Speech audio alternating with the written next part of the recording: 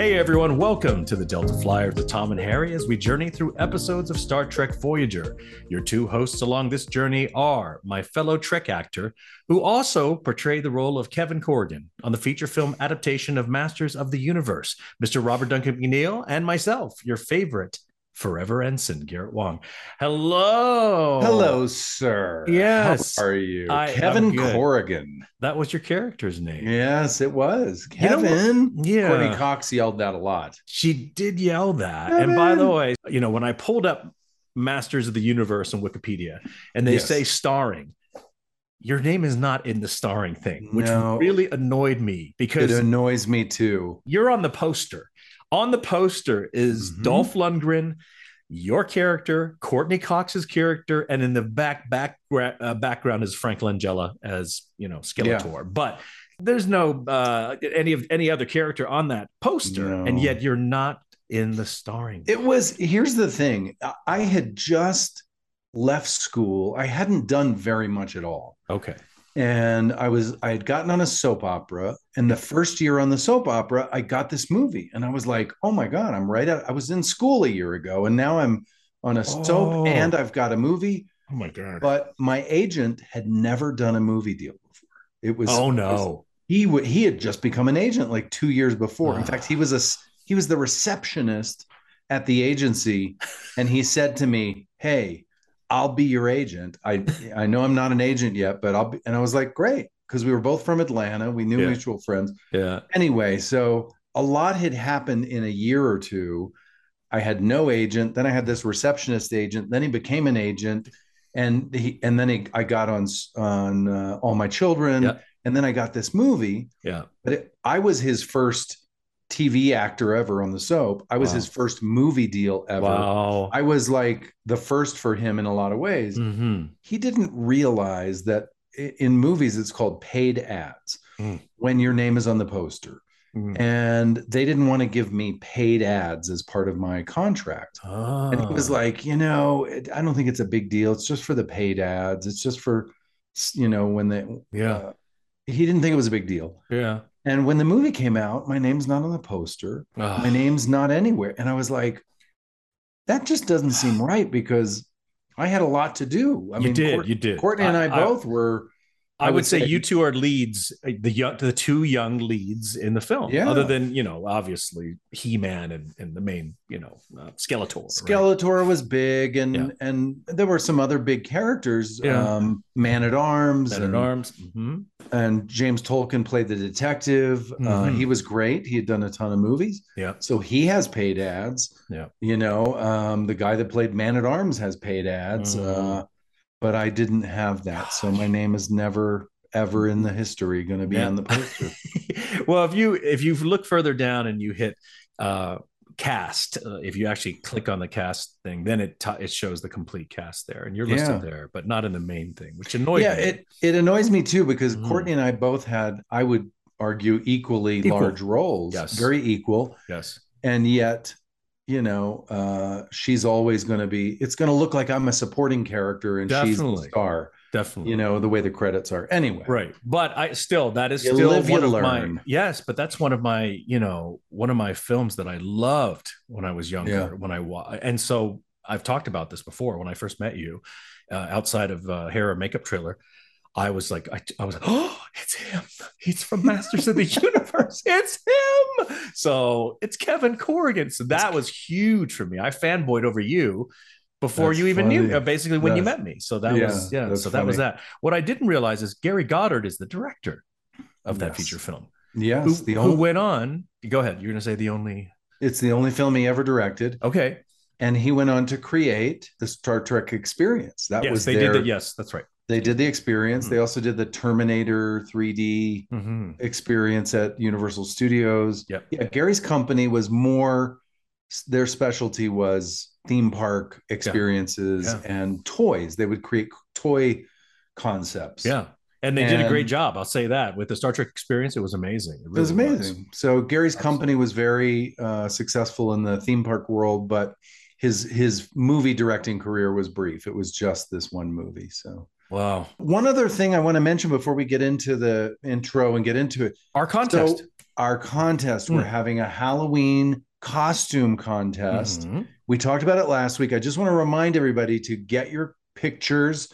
Here's what you need to do. You have to submit a photo of you, your kids, your pet, whoever it is, in a Star Trek related costume. You've got to have a sign that says hashtag TDF for the Delta Flyers in the photo, so we know it's for this contest and it's recent. Yes. You can email to thedeltaflyers@gmail.com. That's TheDeltaFlyers, the Delta Flyers at Gmail, and get it in by November 3rd. Yep. That's the deadline. We're going to have 3 winners, most creative, most realistic, and cutest. And we'll announce it on the podcast and our social media. You get an autographed photo from Garrett and myself. A photo of Kevin Corrigan. I mean, yes. Who wouldn't want that? So don't forget, November 3rd is the deadline. Get your photos. We want to see all these great Star Trek related costumes. Be creative, have fun, and send us in some pictures. I'm excited for that. I think that's going to be really cool to see. It'll be fun. All the entries. Okay, so this week's episode is Pathfinder. So we will go watch this, and we'll be right back with our recap and discussion of Pathfinder. For all of our Patreon patrons, please stay tuned for your bonus material. Robbie and I are back from watching Pathfinder. Woo! Wow. I like this episode personally. So I know your criteria is you want to see everybody in it throughout the whole thing, but we're all in it towards the end, you know. Yeah. And just off the bat, they had put an offer out to Marina season 1, I think, of Voyager, 1 or 2, because they wanted her on an episode that was a Harry episode. And they wanted her to be part of that. I was bummed because I really wanted to be able to interact and act with one of the TNG actors. I was super stoked. And then, of course, season 6, she accepted. So and it's obviously it's not a Harry episode really this time, but at least we were able to get Marina for 1 episode of Voyager. So that was cool. All right, so let's just start off with our poetry synopsis. Yes, let's do. Yes, here's my haiku. Reg has a theory. Call Voyager through wormhole. Paris hears from Dad. Oh. That's it. Oh, that's nice. Yeah. You got it there. You covered it. Yeah, you nailed it. More or less. All right. Let's hear the limerick. Here's our limerick synopsis for Pathfinder. Reg is obsessed with Voyager and its crew. He has a plan to open a communication avenue. He's not deterred by anything, and turns out Neelix can't sing. Finally, contact is established. Reginald Barclay came through. Nice. Yeah. Now, I'm going to say that Rebecca had something to do with this because the inclusion of Neelix, she loves John Phillips. She loves the Neelix. She loves the Neelix. So yes, she does. There you go. Good job. All right. Teleplay by David Zabel and Kenneth Biller. Story by David Zabel. And directed by Mike Vehar. A couple of things about these guys. David Zabel and Ken Biller, I think, went to college together. Oh, really? Yes. Huh. And David Zabel also was an ER writer, executive producer, maybe. He was a big ER guy. Oh. He ended up becoming a very successful, David Zabel, and ended up becoming a very successful showrunner and executive producer. Okay. But I think this was early for him, like early-ish. Yeah. That he got this. And I think it's because he and Ken, from what I could see, may have gone to college together. So wow. There you go. I did not know that. Yeah. How did you find that out? Did you know that at the time? The interwebs? Oh. The interwebs is very handy. Let's get to Mike Vehar, though. I love Mike Vehar. Love this director. I always found him to be just such a gentle spirit and good, smart, thoughtful director. So I had to do his first job. So like we do with the actors. Oh, okay. I had to look it up. You're giving Mike Vehar special treatment here. Special we don't look at directors' first jobs, but now you did because of Mike. Okay. I did. Mike Vehar's first directing job was on the original Fantasy Island. Stop. No. Yes. No, that's not possible. He did not look that old when he directed for us. He retired right after our show. He retired. What? Yeah, I remember when Mike retired. Really? Mike had grown up in LA. He had bought like a big loft or something in Venice Beach because I live near Venice. Yeah. I remember he and I talked and he was like, yeah, I moved to Venice in the 70s when nobody was and nobody touched it back then. Now he's like, now I'm a place to be. Yeah. I'm about to retire and I'm going to sell this place and I can't believe what people are going to pay for that. Yeah. I think he bought this loft building or something for, $100,000 and he was selling it for like $5 million or something. It was insane. So I'm not worried about Mike Vehar. He did fine. Okay. Fantasy Island was his first. I can't believe that. And I used to. Did you watch that when you were a kid? Yeah, because I religious. It would be Love Boat first, and then Fantasy Island would come on afterwards. I'd watch them both, and I love Spelling TV. Oh my gosh! So he directed that early on. I think he directed 6 or 8 episodes of Fantasy Island over the years. Okay. I went even deeper into Mike Vehar's career. I was like, how did he get in showbiz? I knew he had been an editor. Yes. His first showbiz job was on the original Mission Impossible. He was the post coordinator. And that was Phil Morris, who we just talked to. His father's show. His father's show, Greg Morris. Also Leonard Nimoy was on the original Mission Impossible. Yes, I remember that. Right. So Mike Vehar has a couple of Star Trek connections through his first job ever in the business on Mission Impossible back in 1967 or 68 or 64, whatever year it was.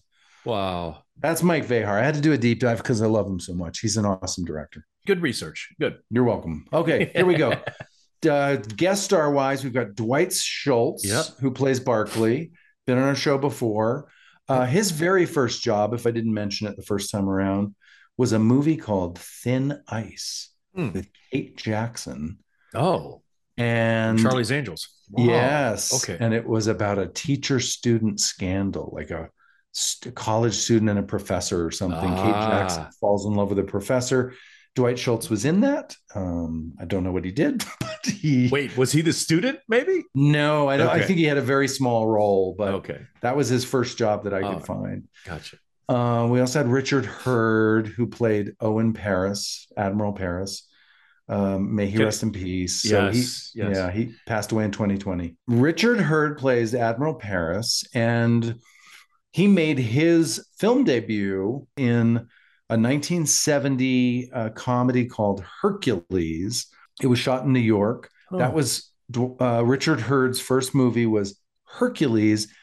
Guess who else made their debut in this movie? Oh, no. Arnold Schwarzenegger. No. Yes. Oh, my God. So it's a comedic feature film. Yes. Called Hercules that Richard Hurd was in.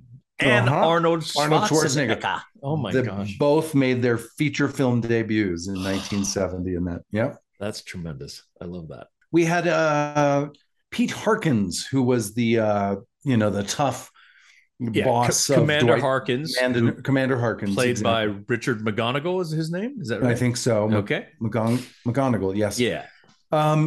He made his debut in acting on General Hospital, the daytime soap opera. Yes. In around 1978 or 79, not sure, but he did a bunch of that. Yeah, okay. A bunch of General Hospitals. Yeah. Marina Sirtis, of course, came on. Her very first job was a movie called Raffles. I think it was a TV movie over in England, actually, about a jewel thief. And that was in 1977 was her first job. Wow. Raffles. Yes. Okay. And we had a couple of other small roles that are credited. So I'm going to go ahead and read them. There's a security guard who comes in and as part of the chasing down Dwight Schultz, I think. Yeah. Victor Bevan is the actor's name. Okay. He was in A Separate Peace, 1972, World War II coming of age movie. Yeah. That's based on a novel, actually. Yes. Yeah. Okay. Separate Peace. And then we have a technician who I think was in the Starfleet laboratory. He had a line or something. We're picking up. There's a call coming in. Yes, that gentleman. That's Mark Daniel Cade. Yes. And his first job was on All My Children, the daytime soap that did. You were on. Yeah. But he came after me. He came in 1989. He did 10 episodes. I was before that. We just missed each other. Mark Daniel Cade, though. Okay, that's it. That's all. Wait, what year did you leave All My Children then? 88. 88. Yeah, so I just missed him. Oh my gosh. Yeah. That's okay. All right. Well, that puts it all into my. There you go. I was just trying to figure that out. I thought All My Children was more recent, as in the 90s, early 90s. No, 85 to 88. Wow. Because you were still in Juilliard then. Yeah, I was 19 or 20 years old when I started on All My Children. I think I was 20. I think I just turned 20 or turned 20 when I started. So you were very young. I was a baby. Young. And then that's also when Masters happened as well, right? Yeah. I was 20 then too? Yeah. I was, yeah. That came late. Yeah. Yeah. When it came out, I was 21, but I think I shot it when I was 20. Yeah. God, I wish I had a time machine. It's crazy. I'll go back and find you then. Those were crazy days. Crazy days. Okay, let's get into this. A couple things I want to say about this episode. This was the very last episode that aired in the 90s that we made, Pathfinder. Oh, okay. So it aired in December of 1999. Oh my goodness, I did not know that. Yeah. Okay. All right. And there is a photo in this episode of yours truly. Yes, there that is. We'll talk about. Okay, we'll talk about when we get to it. Definitely complicates the conspiracy theory of who Tom Paris is, but we'll get to it when we get to it. Okay, so let's start off from the beginning. We're in Barclay's apartment, condo, townhome, which is beautiful, by the way. I would not mind living there. That looked very nice. It was a very nice place. By the way, that set, to me, when I saw it, I thought, oh, they just went to the Paramount Scenic shop and said, oh, give us those brick flats and that cement thing and give us some like, it was very pretty, but I could tell as I looked at it that they had pieced that together from recycled other pieces of sets. Oh, okay. Like you could see the brick flats and the window flats, and even the backing that was outside of his window was a contemporary like city backing that they had literally just added one sci-fi building. They might have done it in post. They added it was basically the rental stuff that they put in Barclay's apartment, but it was very pretty. It was very well decorated and it was nice. Yeah. Barclay's apartment. Yes. Yeah. Barclay's apartment. Beautiful. Barclay is a little bit scatterbrained as he's very nervous. He's very nervous. There's a knock at the door. He's trying to clean up. It's Counselor Troy. And they both are wearing the newer Starfleet uniforms that the Deep Space Nine actors ended up wearing, and with the gray on top, which I like. I do like that. Yeah. Kind of the quilted look that thing. I do like that. We learn that he has a cat named Neelix in the scene. So that is also a nice little fact there. But he's basically said that he's lost himself. He's become obsessed with Voyager, and he's asked Counselor Troy to come over to help counsel him, help get him past this obsession. He's been taken off the Pathfinder project, so he's a little despondent at the time. We end that first scene with him going, I'm obsessed with Voyager. I can't stop thinking about it. Correct. And then we have go the to intro. Opening credits, which I watched again this time. They're so good. I did too. And you know what's really interesting is that now we have a cat, right? So we have a cat named Bubbles, and Bubbles came up and curled up on my lap and was sitting there as I'm doing the review of this episode. And the minute the theme music for Voyager came on, that cat was completely asleep. Just head came up, staring at the screen, listening to the theme music. Oh, it was unbelievable. And then the minute the music stopped, the cat went right back down, and that was it. And now this further corroborates my my belief that our theme music is the most moving of all theme musics. It's all the Star Trek. It's good. It's a good. Yeah, it's super good, because I've had fans come up to me and say, yes, our infant son, when he's crying and just, throwing a fit, the only thing that will stop him is the Voyager theme music. No way. It's unbelievable. So the Voyager theme music, it speaks to young children and it speaks to pets as well. I mean, it moves all types of living organisms and, agreed, in the world. So it's just a universal amazing sound. It is.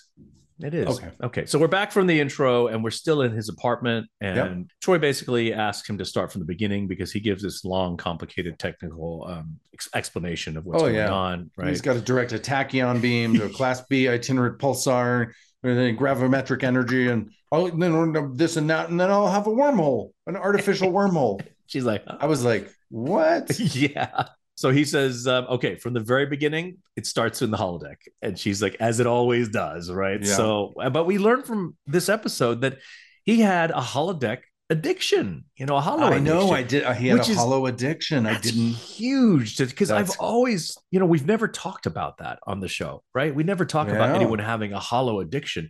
But if you think about it, boy, that is the ultimate escape. Because whenever someone chooses, drugs or alcohol, addiction to escape, to numb life, or to get away from life. Yep. A holodeck program is the ultimate numbing of life. You just completely get away from it. And it's amazing that this episode brought that up. So I thought that was a good thing. That's very cool. Yeah. And by the way, when you look at Barclay, how he's dressed, yes, his top, the jacket's open. It is open, yes. It's a little rumpled. Mm-hmm. It's a little, and so whenever you see a Star Trek character in their uniform, but the jacket is open, you know that they're a bit of a mess. Yes. You know that they're going through some problems, something. Yeah. It's all about the wardrobe. And he was doing the open jacket, my life is a mess version of costume.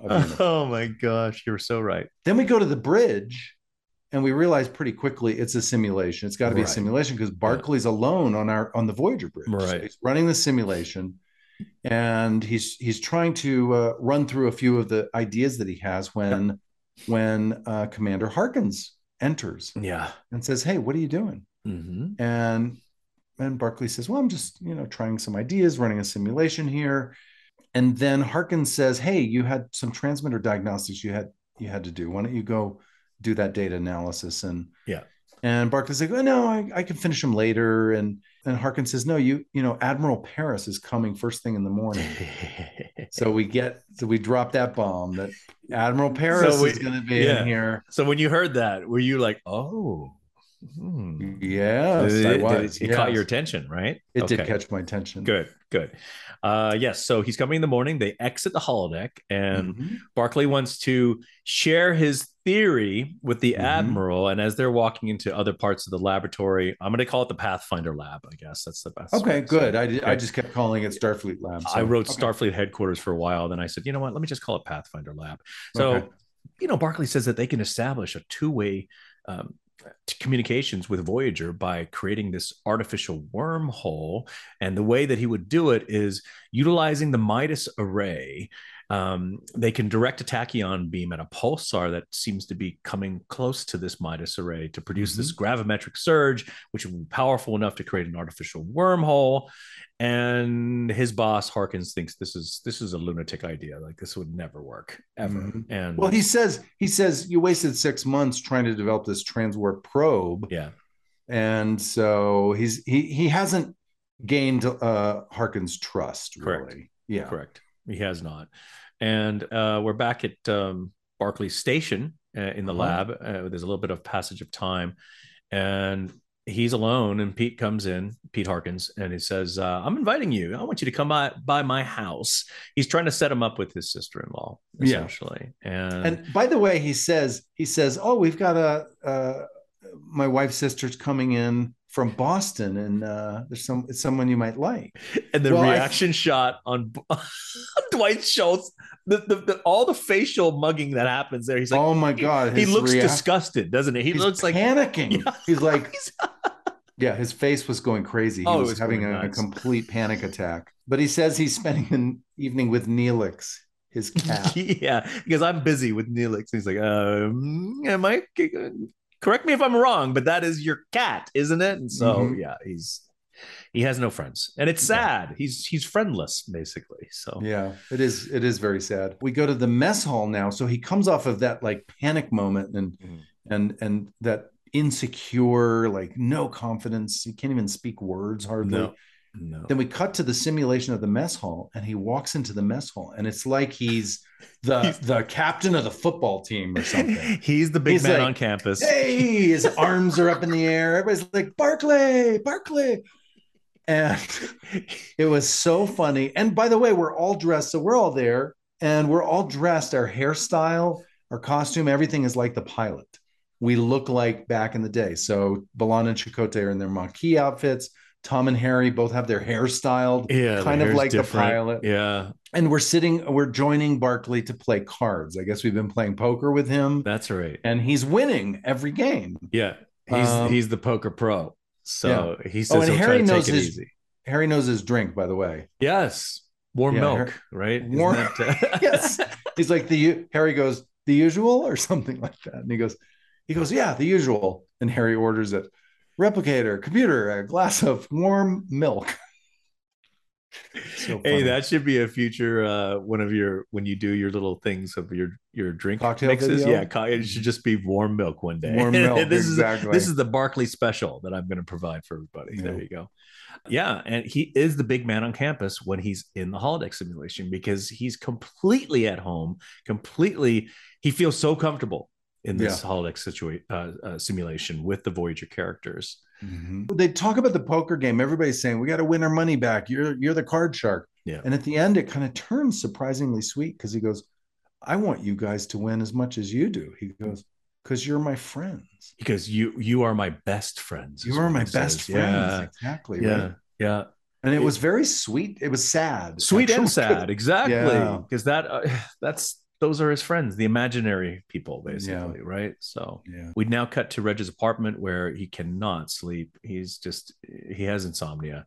So guess what? He gets up and heads straight back to the lab, to the holodeck, and he now enters the sick bay where the doctor is massaging him and he's getting advice from the doctor. He's getting like the choppers at first. He's got the chop at first, and then I'm watching the doctor do his second move, which is just kind of, I don't know, he's just kind of it's not a real massage move, I think. No. But it was Bob's best attempt at being a masseuse, and I love that part where Bob, he's doing the elbow. He's doing the elbow move into Barkley, but he's leaning his. That is not an official masseuse move. It's not an official masseuse move, and also probably not directed by Mike Vehar. My guess is that was Bob Picardo. Oh, come on. Bob always comes up with the most creative and most comically subtle as he can be, right? Comically choices that he can get. Mm-hmm. And that was funny. I laughed. I LOL'd on that point for sure. Yeah. But the doctor does say that he's got acute work-related anxiety, and the doctor says, "I'll talk to the captain." Yeah, and he goes, "No, don't talk to the captain." Right. Doctor says, "But Barkley, you're an invaluable member of this crew." Mm-hmm. And he pauses, and again, it's a sweet moment. Barkley said, "It's nice to be appreciated." Yeah, because he's not feeling that from Harkin and back home. He's feeling like he's a failure and everything's going wrong. But on this simulation, everybody appreciates him. Yeah. We cut to the hallway next, and he's walking down the hall, and Chakotay says, "Hey, Reg," and then somebody else goes by, an extra or something. "Hey, Reg." So he feels very much at home. Yeah, he goes straight to his hollow quarters. Goes to his hollow quarters, lays down, and now he can sleep like a baby. He sleeps there. It's like, reminded me of all the nights I slept in my trailer while filming at work. At work. That's what he's doing. So the next morning, when he's got plenty of sleep, he re-enters the hollow mess hall, and I wrote down, Reg is the man. He comes in there, and Harry's like, "Oh my gosh, Reg, if you have time, can you whip up one of your famous cheese omelets?" And Tom's also like, yeah, that sounds great. But he can't. He's busy. He has things to do. And then Harry says, "Look, Reg, remember, you're supposed to teach me how to play Velocity." And Tom's like, "Wait a minute. I have a hoverball appointment with Reg." B'Elanna runs in there, needs help with a warp core recalibration. And again, Reg is like, "Sure, I'll help you when I have time." And it's just, he is the man. He's completely at ease with everything. He can speak without stuttering. He is the man in this scene. Yep. Yeah, it's a fun scene. Yeah. Next, we go back to the Starfleet lab. Yeah. Or the base, I guess, part of the Pathfinder lab. Yeah. Pathfinder lab. And so this is the briefing, and Commander Harkins is telling Admiral Paris, who's there, that the doctor's program was transferred to Starfleet 2 years ago. Yes. And they're looking at a map. The doctor's program was transferred to Starfleet 2 years ago when Voyager was at position 41751, grid 9. So they know kind of where they were at some point on their trip. Right. And so they've picked a range of ways that they could extrapolate and estimate where the ship may be if it was traveling at an average warp speed of 6.2. So a lot of kind of analysis of where Voyager might be, but they've narrowed it down to one of 3 sectors. Yeah. And Admiral Paris asks, can they contact them yet? And Harkins then says, well, they've been working with the Vulcans to deploy this Midas array, which is still in the testing phase. Yeah. But that can send signals at hyperlink subspace speeds. So it can cut down the time, but they still said it would take days for them to receive the transmission, is what they said. So it would take days. Instead of years, it would be days. Days, which is an improvement, but still days. And unfortunately, if they do this thing with the Vulcans, the Midas array, Voyager won't be able to respond. Right. So it's a one-way kind of thing. That's where they're at right now. Mm-hmm. But at least that they would know that Starfleet's looking for them. And they mentioned in this scene, they said, then they could send them the hyper subspace technology and hope they can eventually use that to return their call. So Barclay is just like jumping out of his skin, by the way, when Harkins say that. He interrupts. And he's like, he basically says, I have to speak, but then he starts to have a panic attack. And he can't think of like what warp is or what. Well, he couldn't think of the word singularity. He was a singular. And then he looks at the extras and he's like, yeah. And then Admiral Paris goes, a wormhole? And then I love when Dwight Schultz, he claps. He's like, yes. It's like a game show. Yeah. You know, he's like, yes, a wormhole. Great scene with his really insecurity, his social anxiety, his sense of failure. Totally opposite than on the holodeck with Starfleet. You know, really great, very well done. Well done. And then when he says, you know, when he's still trying to plead for his case at the very end, Reg says, I think we're forgetting that there are 150 people stranded in the Delta Quadrant. And when he says that, that's when Admiral Paris gets very serious. And he goes, I have a son on that ship, Lieutenant. I haven't forgotten that fact for a single moment.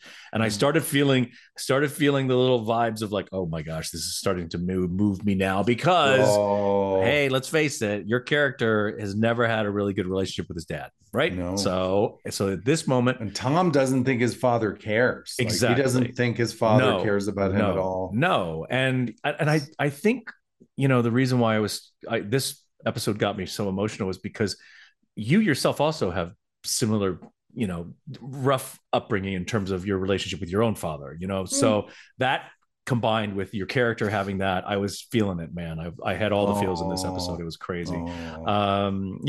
So that really was a moving thing. But then Harkins is pissed. Harkins is so mad. He's like, no, you're taking the rest of the day off. This is not a suggestion. This is an order. This is an order. Yep. Get out of here. Yeah. Are we back at Barclay's apartment? Yes. Yeah, we go back to Barclay's apartment and Troy's there. Yeah. And she asks how did he feel when that happened? Yeah. And how did he deal with his feelings? And Barclay, you know, basically he's evasive. He says he needed to do something. So he went back to the holodeck. He admits to Troy, I went back to the holodeck and the only people that I can talk to are the people on the Voyager simulation. Right. And she says, you know, Reg, you're using this to escape. Yeah. And then he says, it's not what you think. It's not what you think, Deanna Troy. I'm not having a relapse of my holo addiction.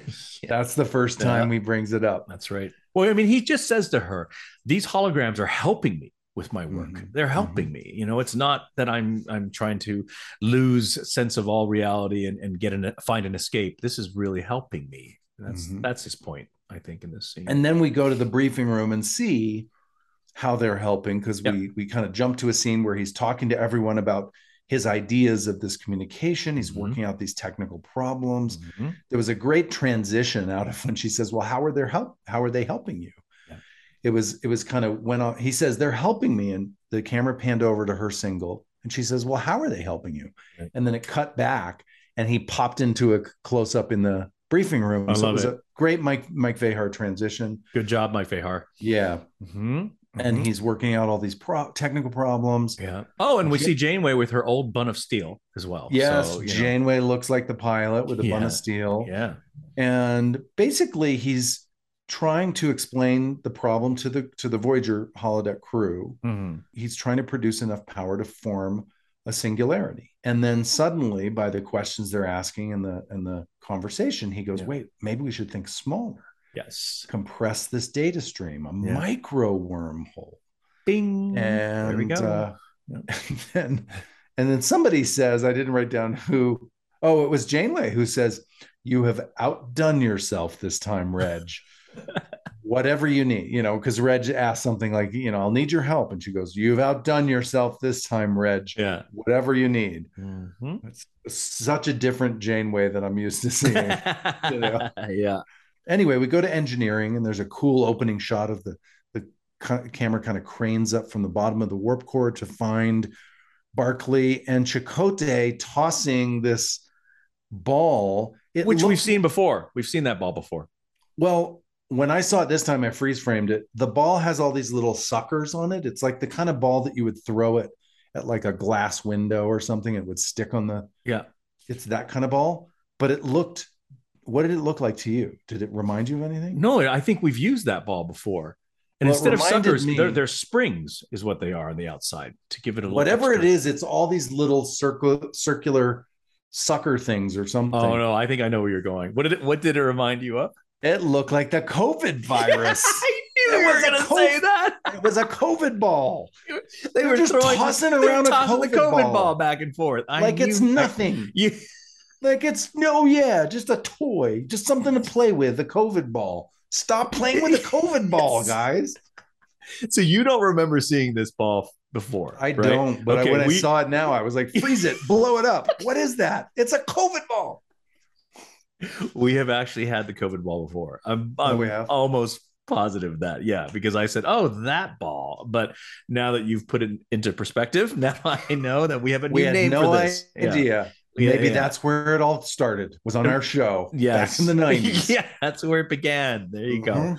But I do, I was watching that scene and I kept thinking, man, Robert Beltran, he must have had so much fun filming that scene because he is our resident jock. I mean, in terms of when he was in high school, loved to throw the football. He was the quarterback. Outside. He was the high school quarterback. So he is the jockiest of all the Voyager actors. He did a lot of sports when he was young. And for him to actually play throw and catch with another actor must have been in a scene. It was kind of their warp particles moment because they were sort of tossing it back and forth and like, what about this and what about that? Yeah. Narrow the band filter. And then he figures out we got to narrow the band filter in the transponder signal. And Chakotay goes, Barclay strikes again. Yeah. God, he is the man, isn't he? He is. But and Chakotay throws it one more time to Reg, but instead of Reg catching it, it's Harkins who shows up and catches. Harkins is like a cat. Harkins just shows up without you don't even hear him. He's like a ninja. Pooper. He pooped it. A party pooper. He pooped it. And he's, he talks about Reg's struggles with holo addiction. He's like, okay, you've had the holo addiction struggle before, and now it seems like it's happening again. And Hawkins essentially takes Reg off of the Pathfinder project. He says, I'm sorry, the lab, the holodeck, all of this off limits to you. You no longer have authorization, and this is the end of your work on this project. And that hits Reg hard. He doesn't like it at all, clearly. The next shot or the next scene is in Admiral Paris's office. Before we go to the next scene, I just want to point out another Mike Vehar home run here.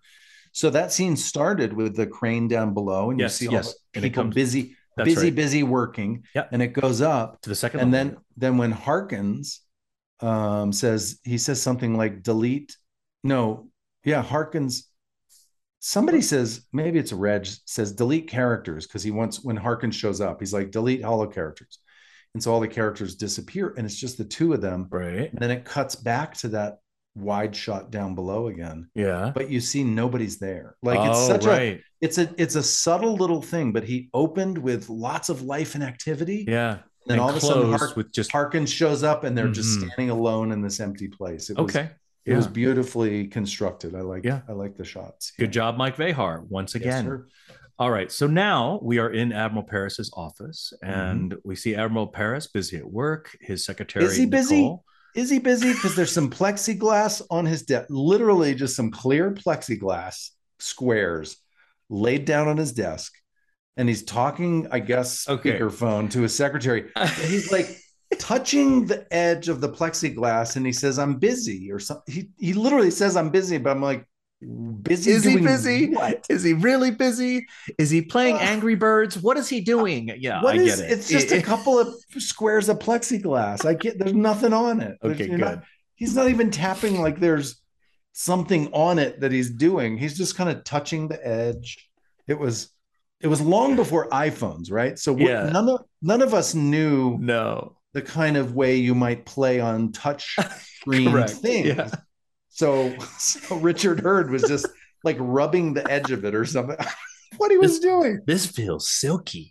Yes, this is weird. Smooth. Yeah. Okay. So anyway, was he busy? Yeah, I don't know. Probably not. Nicole, the secretary, chimes in on the intercom saying that he won't go away. He's still here. Barclay is clearly a man on a mission. And of course, there is that shot where we see a picture of. Yeah. Well, let's face it. Clearly, it is a screenshot taken from the TNG episode First Duty of not Tom Paris, but Nick Locarno. Nick Locarno. Exactly. And I'm like, I was like, wait a minute. This is the conspiracy theory. This is why the whole thing is so confusing, because you guys cheated. They cheated. They sure did. Used a screen grab. From a different character. They sure did. And also, you're looking, the image is of you kind of looking off to the side. And, when most people, when they have pictures of their loved ones, you're looking at the camera smiling, right? Nope. So this was, again, clearly a screen grab. But the touching side of it is, again, it shows you there's no one else on that table in terms of pictures of there's only one photo on that tape on his desk, unless there's something on those plexiglass squares that we didn't see. That's what it was. It was his other son on the plexiglass square. No, but it just shows you that he does have his son in mind, and that Paris's idea of his father not liking him or caring for him is wrong. It's absolutely wrong. It's completely unfounded. It's a father's love for his son. It's very clear here. But of course, you and I were both pulled out. We were like, "Hey, that's Nick Locarno. That's not Tom Paris." Yep. That's crazy. Well, he finally allows Barclay to come in. So Nicole sends him in. Reg just wants one more day in the lab. Yeah. He feels like that extra day will give him the time to kind of work through all the formulas and be able to send this message to Voyager. And he even says to Admiral Paris, look, if you give me this day, and if I am proven wrong, I'm going to resign my commission. That's what I'll do. I'll just leave Starfleet. I believe entirely. So much in this. He's all in poker terms. He is all in on this idea. And Admiral Paris finally says, okay, you know what? I'm going to order a review of your findings. And if there's any validity to this, if there's anything concrete in these theories that you have, I will instruct Commander Harkins to look into this further. And so it's kind of a half win. It's win. It's a half win. But he doesn't see it that way, because we go back to the apartment and Troy said, well, it went good. And Mark was like, no, it didn't. He was just trying to get rid of me.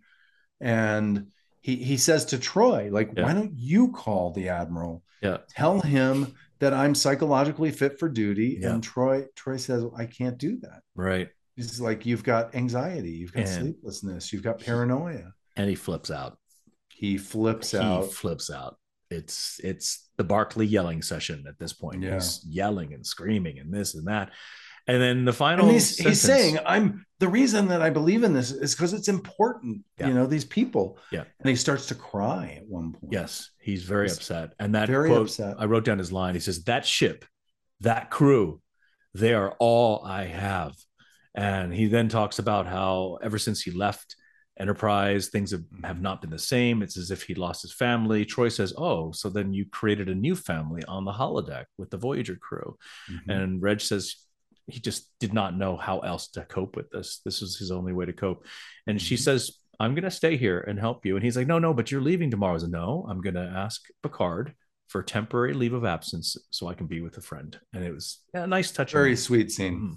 Very sweet scene. Yep. We go to another a sleeping scene. This is where the cat is sleeping with him. Yeah, the cat. He wakes up with Neelix on his chest. Yeah, wakes up with the cat on his chest, and he decides to leave, go to the holodeck, where the holodeck entrance computer says access denied. So he pulls a console off, hacks into it. Clearly, it's easy to hack around any access restrictions. You just need a magic tool. And he like turns on some light. It looks like a little pen light. And then he says, computer, reauthorize my access. And it works. So if anybody needs to like steal a ship or anything, like just get a pen light and open up a panel and you can just change all the authorizations. Change all the authorization codes. Pretty easy. Yeah. But that door is not the door to the holodeck. That's the door to the lab. To the lab. Yeah. That's right. Mm-hmm. But yeah, it's very funny. He basically hot wires the door, gets in, and he starts doing all he needs to do. He says basically he's there to actually send the message is what he's doing. So he sets everything up, connects to the Midas array. Midas array turns it up to full power. Directs a 60 terawatt tachyon beam at the itinerant pulsar. And then it will be, it seems, he asked the computer, how long will this take? And the computer says 17 minutes to create a micro wormhole. And then the computer says affirmative, wormhole has been created. So his theories were right. All of this, they were at least at least to create the wormhole. So he's got the micro wormhole, and he sends the trajectory towards the Delta Quadrant to one of the quadrants that they were talking about earlier. That's right. Because they don't know which quadrant. They have a guess of where they have three. That's what they said before. Not which quadrant, which sector, excuse me. Sector, So there's three. Yeah. And then Harkins enters. Harkins, party pooper Harkins interrupts, and he's there with two security personnel. And at that point, Reg sort of feigns defeat, right? He's like, you win. Fine. And then quickly says, computer, transfer all controls to the Voyager holodeck program. Blah, blah. And so he runs out of there. Runs out. Yeah, they're chasing after him. And now we're in the Voyager's hallway. He comes across Tuvok. He's like, oh, Tuvok, did you see those two gentlemen? And Tuvok's like, what? No, I didn't see them. They're dressed like Starfleet security, but they're not. And so Tuvok they're intruders. Yeah, they're intruders. That Tuvok is on it, right? So Holo Tuvok ends up basically setting up force fields around where the two Starfleet security personnel are, and he kind of immobilizes them. Yeah, he traps them in a little corner, turn in the hallway. Yeah, and they those security personnel then they kind of hail Harkins, and they say, listen, you need to try to shut down the program. We're stuck here in the force fields. And Harkins tries. He cannot shut down the program. He cannot. Everything he tries, there are security encryptions that Reg has placed on there. Yeah, Reg is going to do this. Yeah, he is. So Harkins calls for more security. And at this point, Reg runs into engineering, where B'Elanna in her Maquis garb is, and he tells her what's going on, and he needs to do this and that. And at this point, Harkins enters, and he has a brilliant idea of how to stop this whole thing.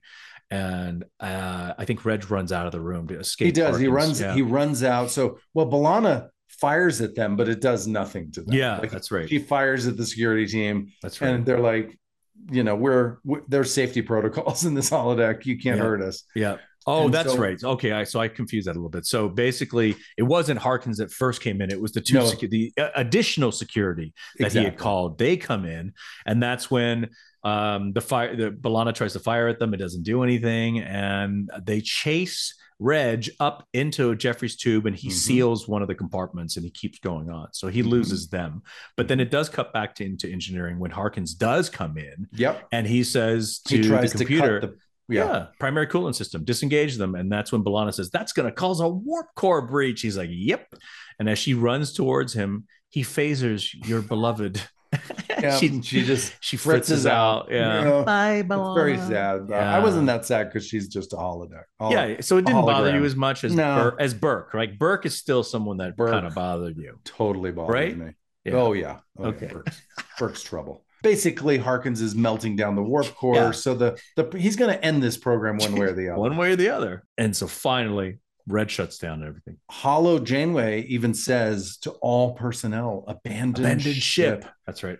10 seconds till warp core breach. Right. And there's a countdown. Right. And finally, yes, Reg. Reg says goodbye though to Janeway, which is a little sad too. He was like, this is goodbye. And then he says computer end program. Yeah. He ends the whole thing. And then, so he ends it. So we feel like, oh, Reg has been defeated. Yeah. But then we go to a flyby of the real Voyager. Yes. We're like, we haven't seen a flyby of the real Voyager yet because we've only been on the Hollow Voyager. Correct. This is the first time we're seeing the real Voyager. So we see a flyby and then we go into astrometrics. And Neelix is coming in for his singing lessons with Seven. And he comes in with his arms going. He's like, I'm so excited. I've been practicing. And she says, practicing is irrelevant. Yeah. And then you got his line? No, I don't know. Oh, he says, but I sound so good in the sonic shower. Yeah.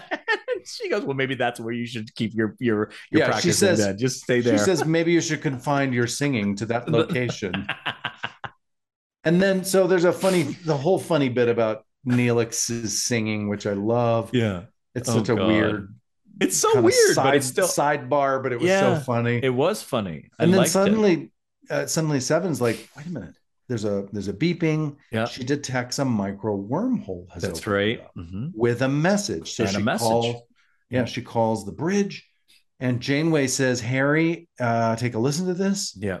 Because it's on a Starfleet emergency channel. So that's why everyone's interest is perked. We're like, what? Yep. Harry plays the message. It's super staticky. So she asks Harry to apply a narrowband filter to the signal processor, which he does. Now we hear Barclay's voice much clearer, and he's saying, this is Lieutenant Barclay, and Tuvok. But that's all. We only have a little quick snippet of the message. It's over. Tuvok says the micro wormhole is collapsing at a rate of 0.2% per second. Per second. That's very fast. So Janeway says, well, we only have a little bit of time to get a message back. So we cut back to the Pathfinder lab where Admiral Paris enters and tells Harkins. Barclay's being detained. Barclay's being detained at this point. Exactly. He tells Harkins that he wants to give Barclay's plan a shot to attempt sending this message. And Harkins says, look, Barclay already tried it without authorization. It didn't work. And as Admiral Paris sort of ponders what to do with Barclay, because Harkins says, well, what do we do with him now? He's done and Reg is apologizing too. He's like, I'm sorry. He feels like a failure. Yeah. I really thought it was going to work. I'm so super sorry. Bummed. He's super bummed. And an alarm beeps. And that's when we hear that a message is coming in from the wormhole. And Reg is the one who gets to talk with Janeway.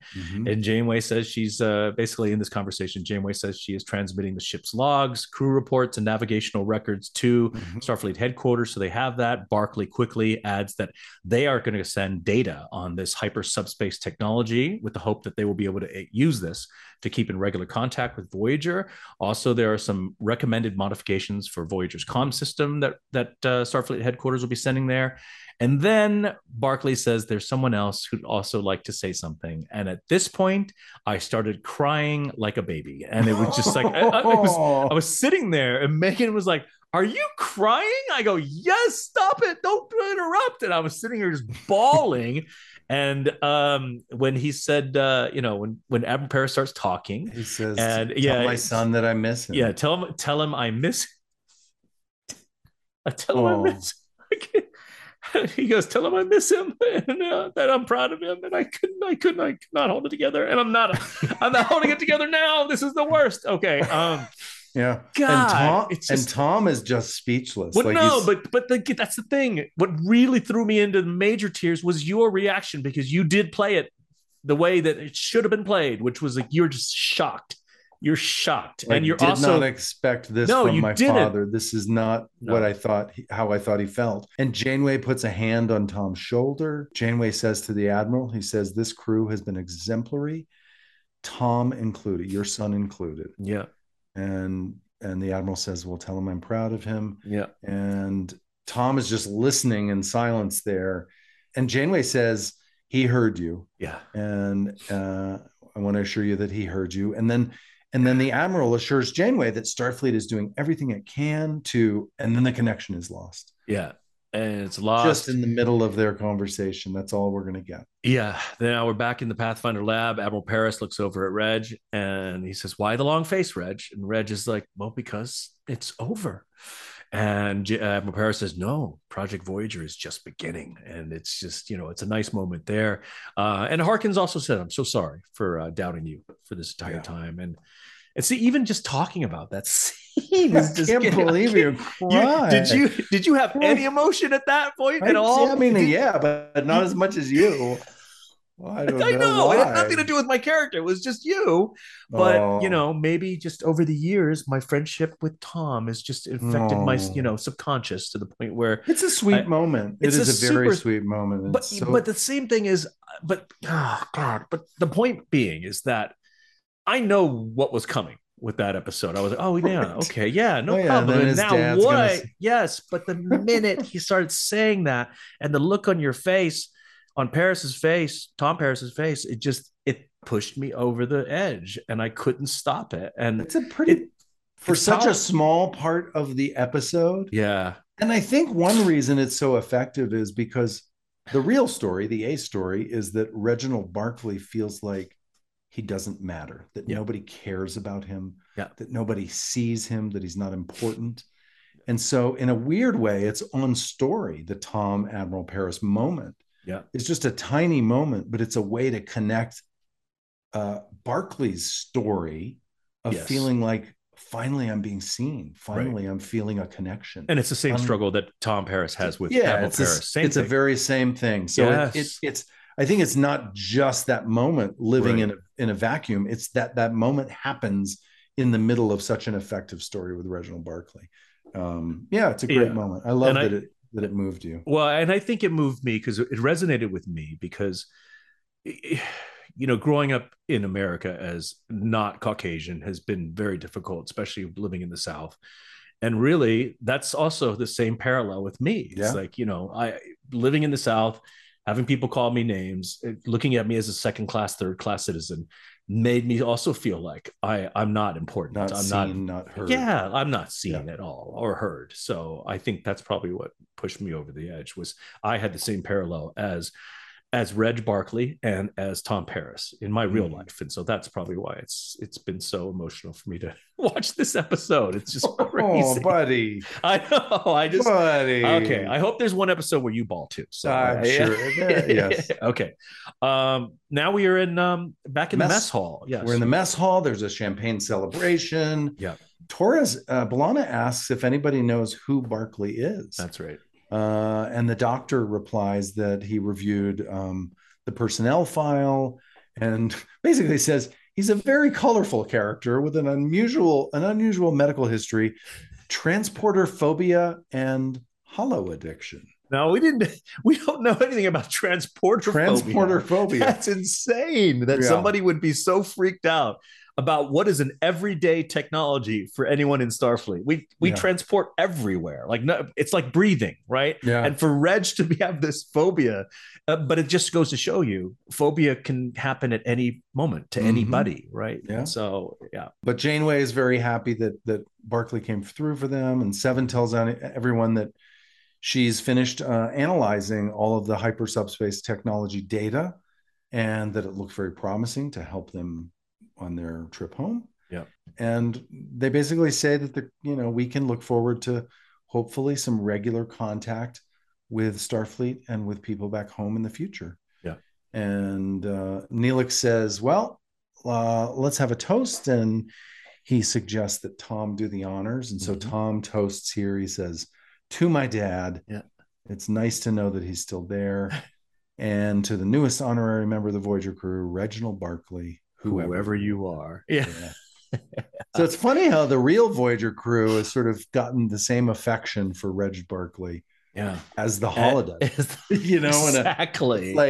Wow, we sort of are really taking a moment to see him and honor him and recognize him. So it's pretty cool. Yeah, it is cool, which then makes me feel like, man, they never showed what, if you think about the last episode of this show, it it'd be amazing if we got down to earth and we saw Reginald Barkley there. There's so many things that could have been touched upon that or not, but I'm jumping so much farther ahead. Don't jump there. Okay, we have almost we have almost a year till we get to the end. So that's right. Okay, we go final to the final scene. Troy's in the apartment again. She congratulates him, and he says that he couldn't have done it without her. Yeah, and Commander Harkins, we learn, is very, very pleased, although he's a little concerned now that Barkley is dating his sister-in-law. So he did end up meeting the sister-in-law from Boston, and she's like, she wants details, and he says, well, one thing I can tell you is her name is Hope.